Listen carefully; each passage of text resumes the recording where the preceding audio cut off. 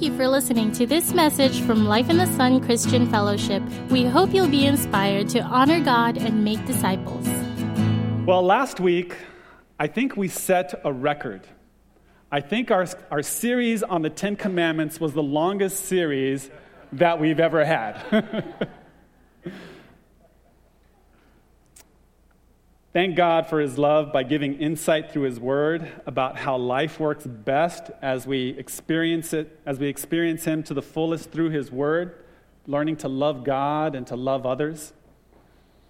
If any of you missed any of those sermons, if you want to go back, you can always check them out online at our website, lifeinthesunguam.org. You know, I want to come back to a comment that Noe made from the front here, the worship leader, for those of you who don't know.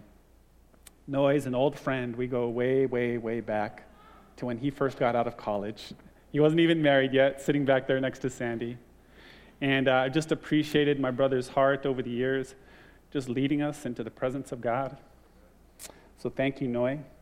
But he shared that devotional there about God's love. The Bible says that God is love. And this week, it's been on my heart, just in the back of my mind, in my private devotions, in my personal time of seeking the Lord. God, how can I love you more? And how can I love people more? Because you ever get to that place where you just feel like you hit the wall and you have limitations? And it's like, how do I get past where I'm at now? Noe was asking that question that God was asking, where are you? God knew where he was, but more importantly, there's a deeper question. Where are you in your heart? Where are you in relationship to God? And so I've been asking the Lord, God, how can I get to a place of loving you more? I began to search the scriptures, and he brought my attention to 1 John chapter 4, which is written by the Apostle John. Beautiful chapter. I encourage you to read it. 1 John chapter 4 talks about love. And there's a verse in there, I'd like to pop it up on the screen for us. As we live in God, our love grows more perfect. And if we could turn on the back TV monitor as well. The Bible says God is love. Now, most of you already knew that. But here's the more important question. How many of us actually feel that? And if we do, how long do we feel it? Is it often on Sunday morning when we're together in worship like this? Oftentimes it is. But a more important question is, how about when you do something really bad? How do you feel then? More importantly, how do you think God feels about you in that moment? And how you answer that question will make all the difference on whether or not you're able to experience God's love and whether or not you're able to grow in being able to love God. Mike Bickle is the founder of IHOP. How many of you have heard of IHOP? Not the one we have here on Guam. This one is the International House of Prayer, founded in Kansas City. Mike Bickle is the founder of IHOP, and he wrote a great book entitled Passion for Jesus. And Zarina was the one who recommended this. We're featuring a book of the month. We're making it available for you. The subtitle of this is Cultivating Extravagant Love for God. And he's all about that verse I just pointed out to you, 1 John 4:17. You know, as we live in God, our love grows more perfect. And I just thought this book was an answer to prayer for me, and I want to recommend it to you. If you'd like to learn more about growing in your love relationship with God, these are available. You can purchase them at the information corner, which is to the back and to your left. Sound good? Well, as we begin, let's go ahead and pray. If you would bow your heads with me. Father, I thank you for your great love. And Lord, I thank you that you just gave me a sense that you're removing the barriers that have prevented us from being able to experience you, to see you, to perceive you, to be in you. And Lord, I thank you that by your great love, your mercy and grace, you are removing the veil from our hearts so that we can enter into your presence. And I pray, God, that you would allow us to experience you more and more as we come to you by faith, as we come to you trusting and believing that you're a rewarder of those who seek you. And we ask these things in Jesus' name. Amen. I'd like to begin this morning by taking a quick survey. And so by a show of hands, how many of you are under the age of 25? If you would raise your hand. Don't lie. If you're under the age of 25, raise your hand. Okay, quite a few of you. Great. I have a couple questions. If you're a young person, or if you're a spiritually young Christian, have you ever felt limited in what you can do because of your maturity? Do you feel like you don't have a green light to make a difference because maybe you lack experience? If this describes you, I want to invite you to think outside the box starting today. And thinking out the box means this: don't assume that the results depend on you. In other words, don't think about what you can do, but rather think about what God can do. If you make yourself available to God, if you listen to Him, if you join Him in what He's doing, think about what God can do with a person like that. Now let me ask you this: does that kind of person have an age limit? No. Have you ever considered how God gets greater glory when He uses people no one expects? Have you noticed throughout many stories in the Bible how God uses unassuming people that no one notices? Remember David and Goliath? Did you know David was the youngest of 8 children? The youngest. And the prophet Samuel was told by God to go to Jesse's house with anointing oil. And he said, I have provided for myself a king among his sons. And so Samuel did as God said. He went to Jesse's house. He said, I'm here to anoint one of your sons as the future king. Can you have your sons gather? And so, of course, starting with the oldest one, and he was handsome, and he was tall, and he was strong. And the Lord said to Samuel, do not look at outward appearance. Man looks at the outward appearance, but God looks at the heart. He's not the one. Samuel said, do you have another son? So he brought the other son by. And the Lord said, no, that's not the one. Went through all the sons that Dad brought in. None of them were the one. Samuel's like, strange. He said to Dad, do you have another son? He said, well, yeah, he's just a little guy, but he's out there in the field shepherding the sheep. And Samuel said, go get him. We won't leave until he's here. And so then in came David. He was ruddy. He was handsome. And the Lord said to Samuel, he's the one. And Samuel anointed him with oil. And Scripture says, from that point on, the Spirit of the Lord rushed upon David. Did you know David was about 15 or 16 years old when he took down Goliath? Goliath was over 9 feet tall. Can God use young people? How about Joseph? Did you also know that Joseph was the youngest in his family? He was the youngest of his brothers. And God spoke to Joseph in a dream that he would one day be a ruler. And if you didn't know the end of the story, you would think that Joseph was a victim of ruthless and careless and uncaring people. Little did anyone know, God was using every single person to put Joseph in the right place at the right time, so that one day he would be able to save a nation and his family from a famine that would last 7 years. Can God use young people?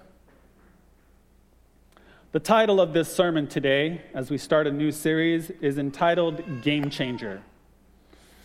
Game Changer is about God using young people to make a difference in this generation. The subtitle is this: Changing the world has no age limit. Changing the world has no age limit. What do you think about that? Is that true? We see examples of it in the Bible, but is it for today?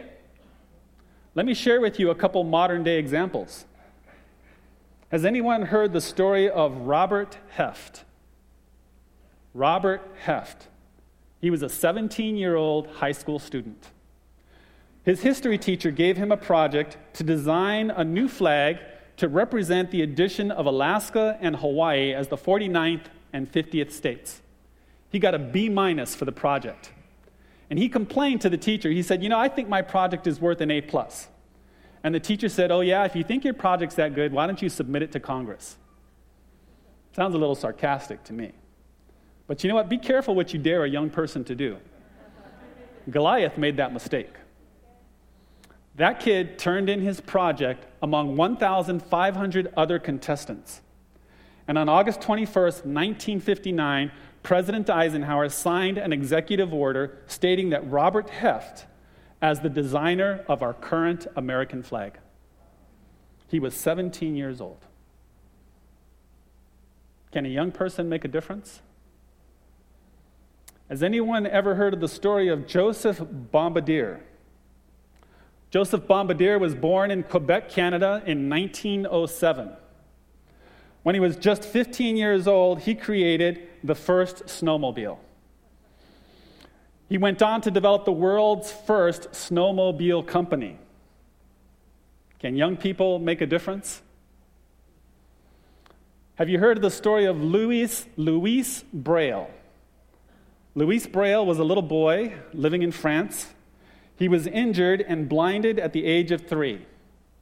At the age of 10, he received a scholarship to a school for the blind. At that time, it was the only school of its kind in the world.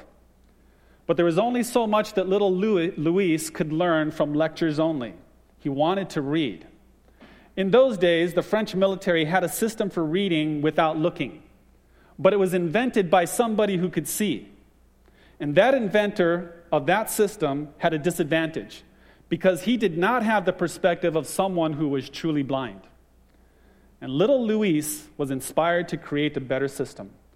And so, at the age of 15, he created what we now know as modern Braille, an entire alphabet that you can read by simply running your finger across it.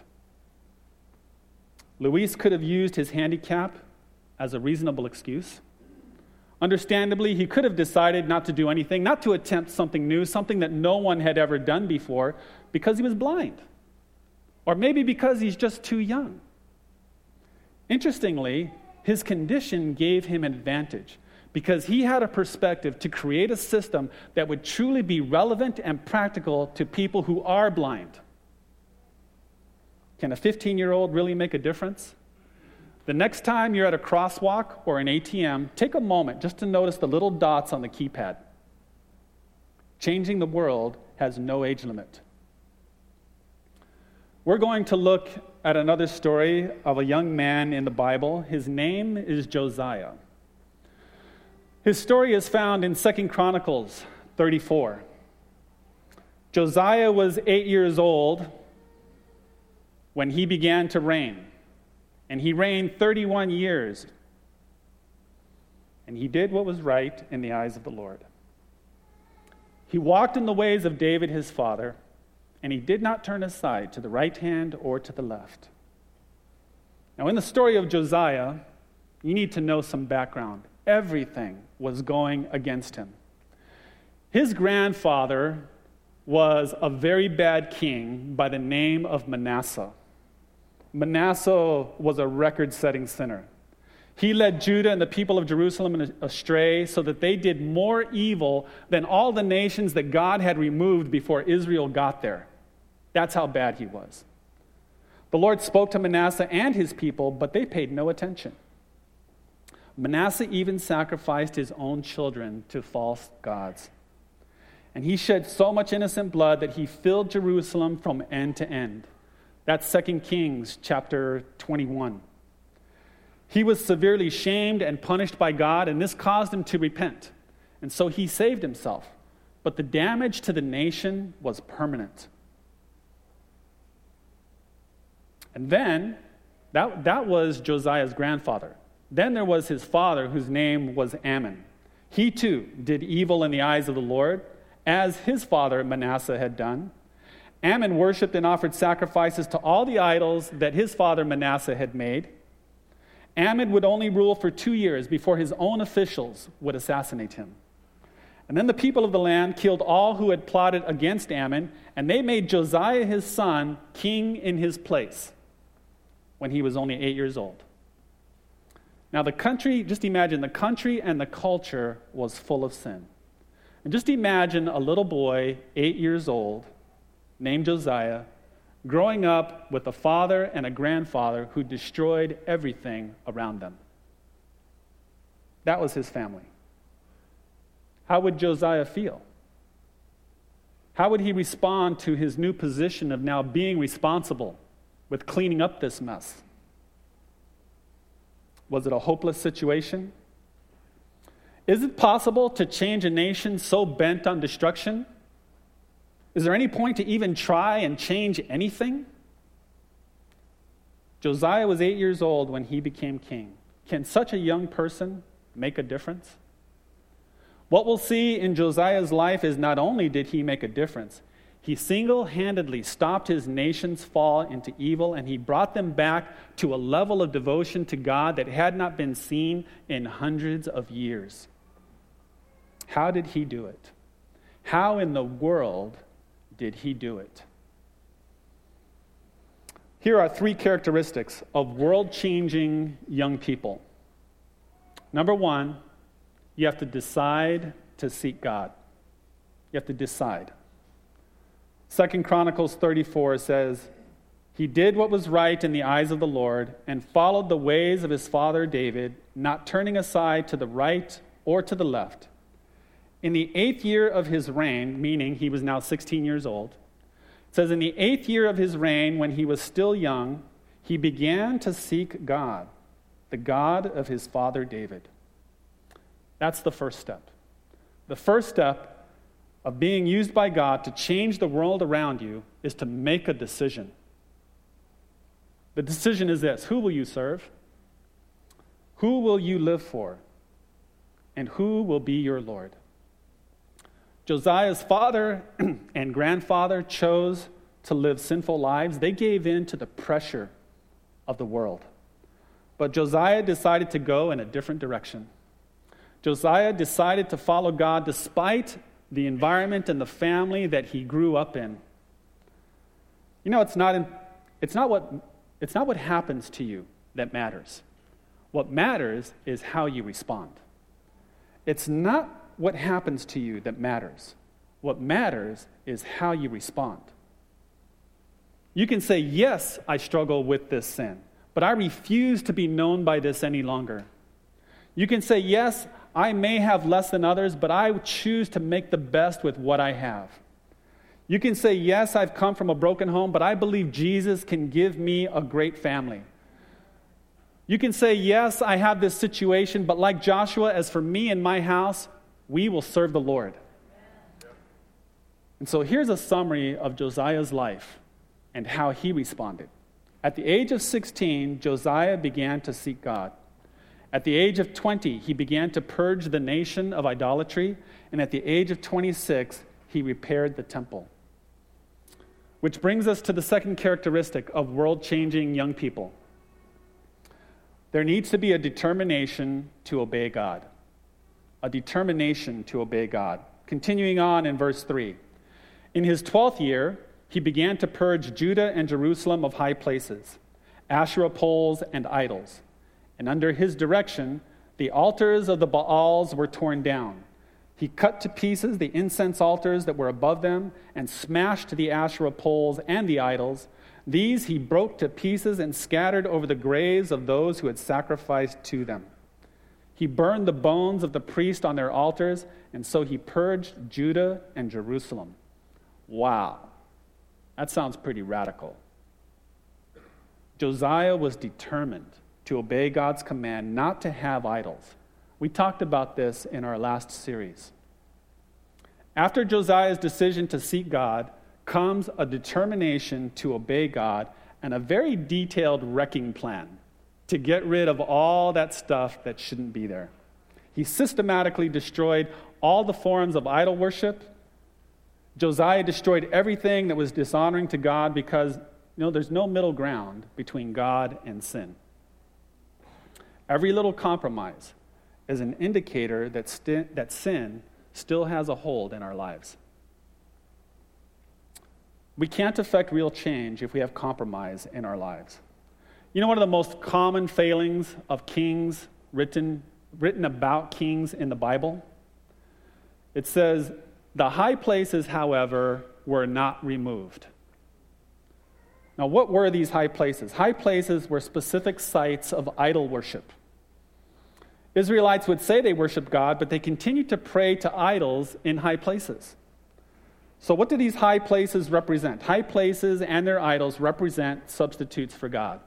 Remember, we talked about that commandment number 2 as we got into the series on 10. But those who pursue God and pursue substitutes at the same time, you can never be happy in that condition or in that state. Because if you're truly a Christian, you have Christ within you. And you take him with you wherever you go. And he's with you no matter what you do. And so if you're out there in the world and you're involved in things that are compromising and that are unpleasing to God, you're not happy there because it grieves the Holy Spirit. On the other hand, when you're over here in church, you're not really comfortable here either because you have this sin. And it's like you can't be happy either way. I'd like to share with you an illustration that talks about this. I've got 2 drinks here. This is a Frappuccino. Wow. Anybody like Starbucks Frappuccino? You have to shake it before you open it. Another favorite drink of mine, this is orange juice. Got to shake that one too. So oftentimes for some of us, it's kind of like, man, I love both these drinks. Frappuccino, mocha, orange juice. Is this Foremost? No, Tropicana. And for a lot of us, it's like we have both of these in our hands. And so one morning we wake up and you're like, I love you, Lord. That's so good. I really love you, Lord. Later on in the day, I smoke weed. Whoa. Another day we wake up, we're like, you know what, Lord? Today I think I want to get into your word. That's so good. Later that night, wow, naked girls on the internet. Wow, my stomach doesn't feel so good. Why is that? Now, some of us might say, well, Pastor Mark, I'm not that bad. I just have a little sin. To be honest, I'm 90% God. I just have a little bit of sin.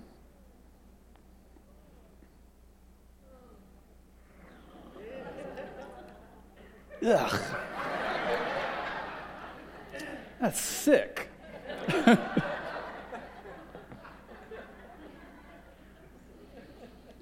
Can't be happy either way. What compromises are you keeping from following God? Josiah destroyed all the idols. He destroyed all the substitutes. In spite of his young age, he was able to lead and transform a nation because he had determined in his heart to obey God. I want to say just a quick word about motivation. It's not enough just to obey God. I mean, how many of you have ever had a teacher or a boss that you didn't like, but you obeyed what they said? It's more than just obedience. That's just discipline. That's just, covering your tracks. That's different from having a heart where you really are connected to somebody and you care about them, and because of that relationship, you want to please them and you want to serve them. Mike Bickle, in his book, he shares his personal story.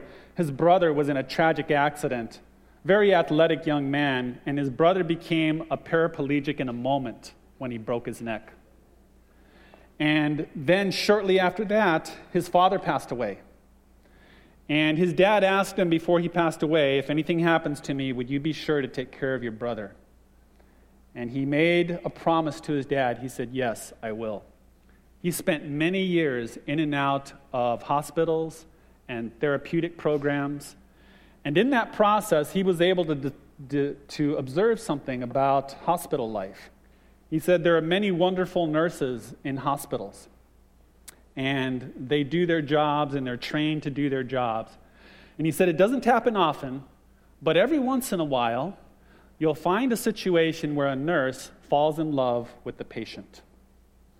And he said when that happens, the level of care that nurse provides for that patient goes way beyond anything that happened over here when it was just a job description.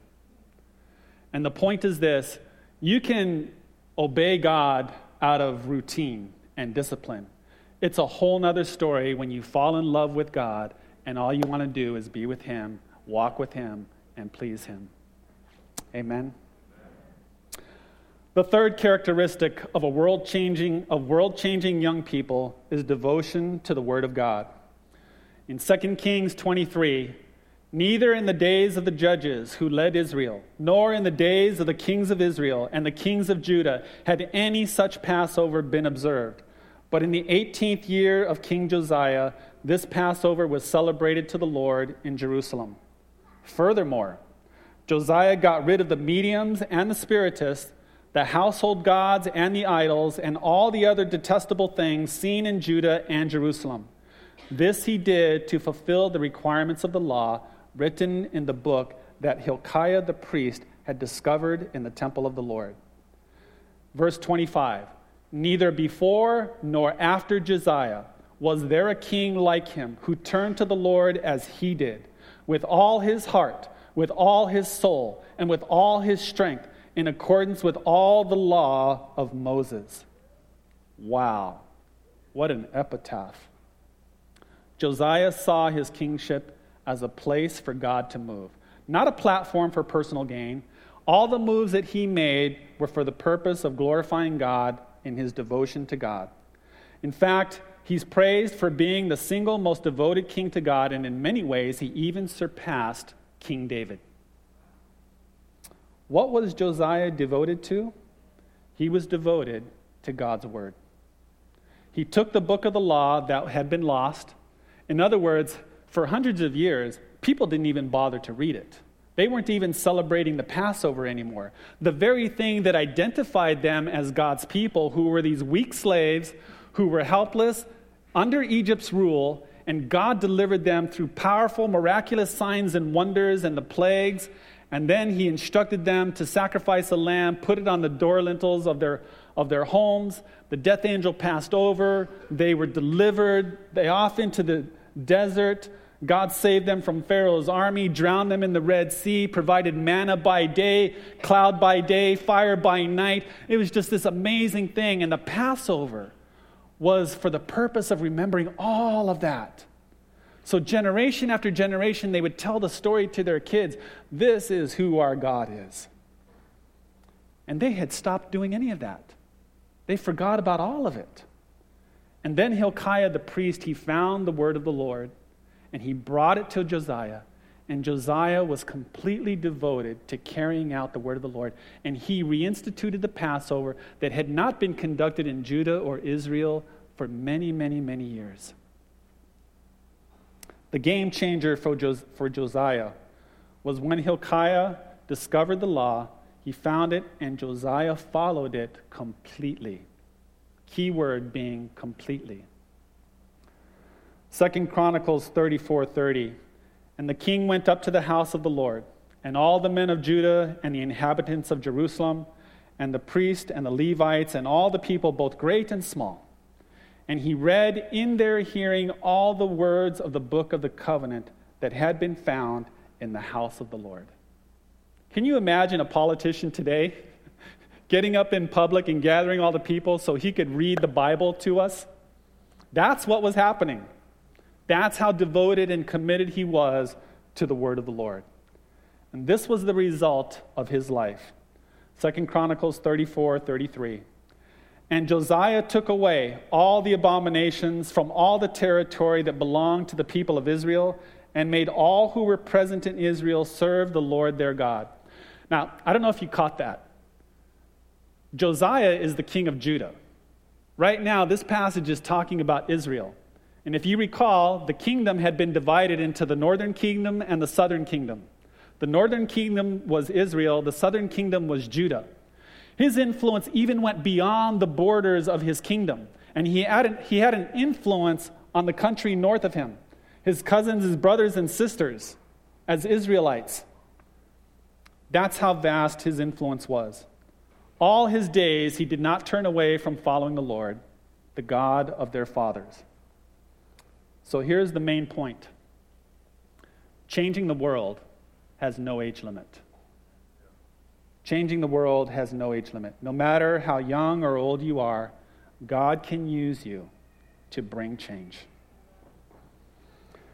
You know, there's a story about Steve Murrell. For those who don't know, he's the president of our ministry, Every Nation. And he started out some 20-odd years ago in Manila just as a missionary to the Philippines for a summer. He thought he was going to be there for 3 months. And so they were reaching college students, and because he thought he was short-term, he was trying to train up people as fast as he could in like one-to-one, said, hey, let's get through this. Next week, you're going to take somebody else through it because in a couple months, I'm out, and so it's up to you. It's all you. And that was his mentality. That's what they were doing, student after student after student after student. They were just training as fast as they could and giving off responsibilities as fast as they could. Well, little did he know that that 3-month assignment turned into 20 years. And 20 years later, the church is more than 80,000 people in the Philippines. And so one day they were having a celebration event. And many of these guys who were young college students way back in the day, they were now senior leaders in the movement. And they were getting up one by one and just giving thanks to Steve, saying, thank you for trusting us. Now, if you know Steve, he's this real straightforward kind of guy. And he later said, well, actually, I wasn't trusting you. I was trusting God. And the point is this. Here at Life in the Sun, we trust God to use you as young people. We're trusting God to use you as young people. Now, doing that can be a little messy because you're going to make messes, right? And we're going to clean it up. But that's what parents do. When you're at home, you let your kids feed themselves. And you let them do things around the house. And sometimes a glass gets broken or whatever. And we have to sweep it up, but that's what we do in family. And that's the way it's going to be as we learn to trust, equip, and empower young people to serve God and to be used by God. We have a college group. We have a high school group. Next month, September, we have 2 teams. They're going to be here for a period of 4 weeks altogether from Manila. And there's going to be lots of activity happening at UOG and over at GCC. And if you want to be a part of what's happening, I want to invite you to see Andy. He's sitting right over there. Raise your hand, Andy. Or is AJ here? There's AJ in the middle. And AJ just came back from the School of World Missions. They're going to be over there in the information corner after the service. And if you'd like more information about how you can get plugged in, there's going to be lots of opportunity coming up as the school year starts to engage students at GCC or UOG. Amen? Let me close with this.